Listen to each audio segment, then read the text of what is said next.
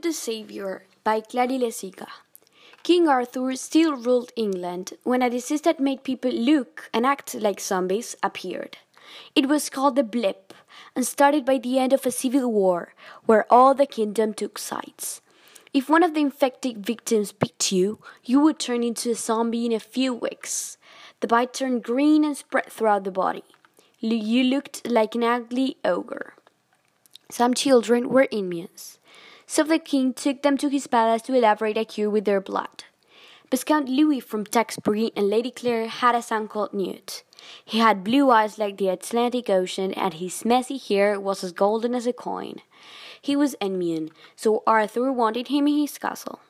When he was already there, Lord Farquaad, a little but feared man with long, straight black hair, captured Newt and took him to his castle's dungeon.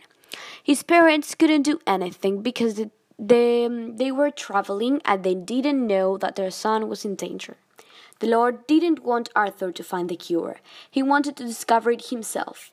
In the dungeon, Newt met Prim Pattinson, a beautiful blonde girl of his same age, who had also been kidnapped by Farquaad, and they became best friends.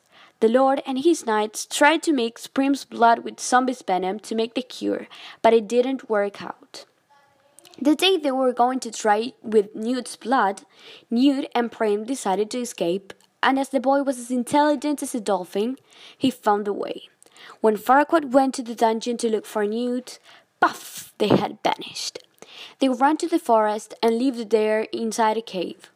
The only thing they didn't know about the forest was that the zombies were hidden there. Unfortunately, a zombie bit Prim's leg.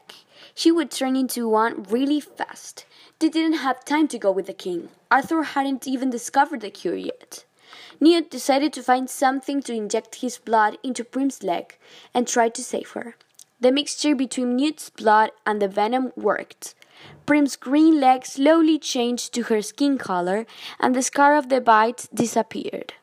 Newt's blood was the only one able to help people with the disease.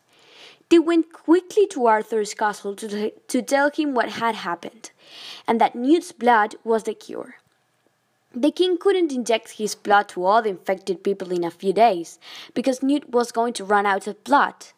But some months later, there weren't any infected people anymore.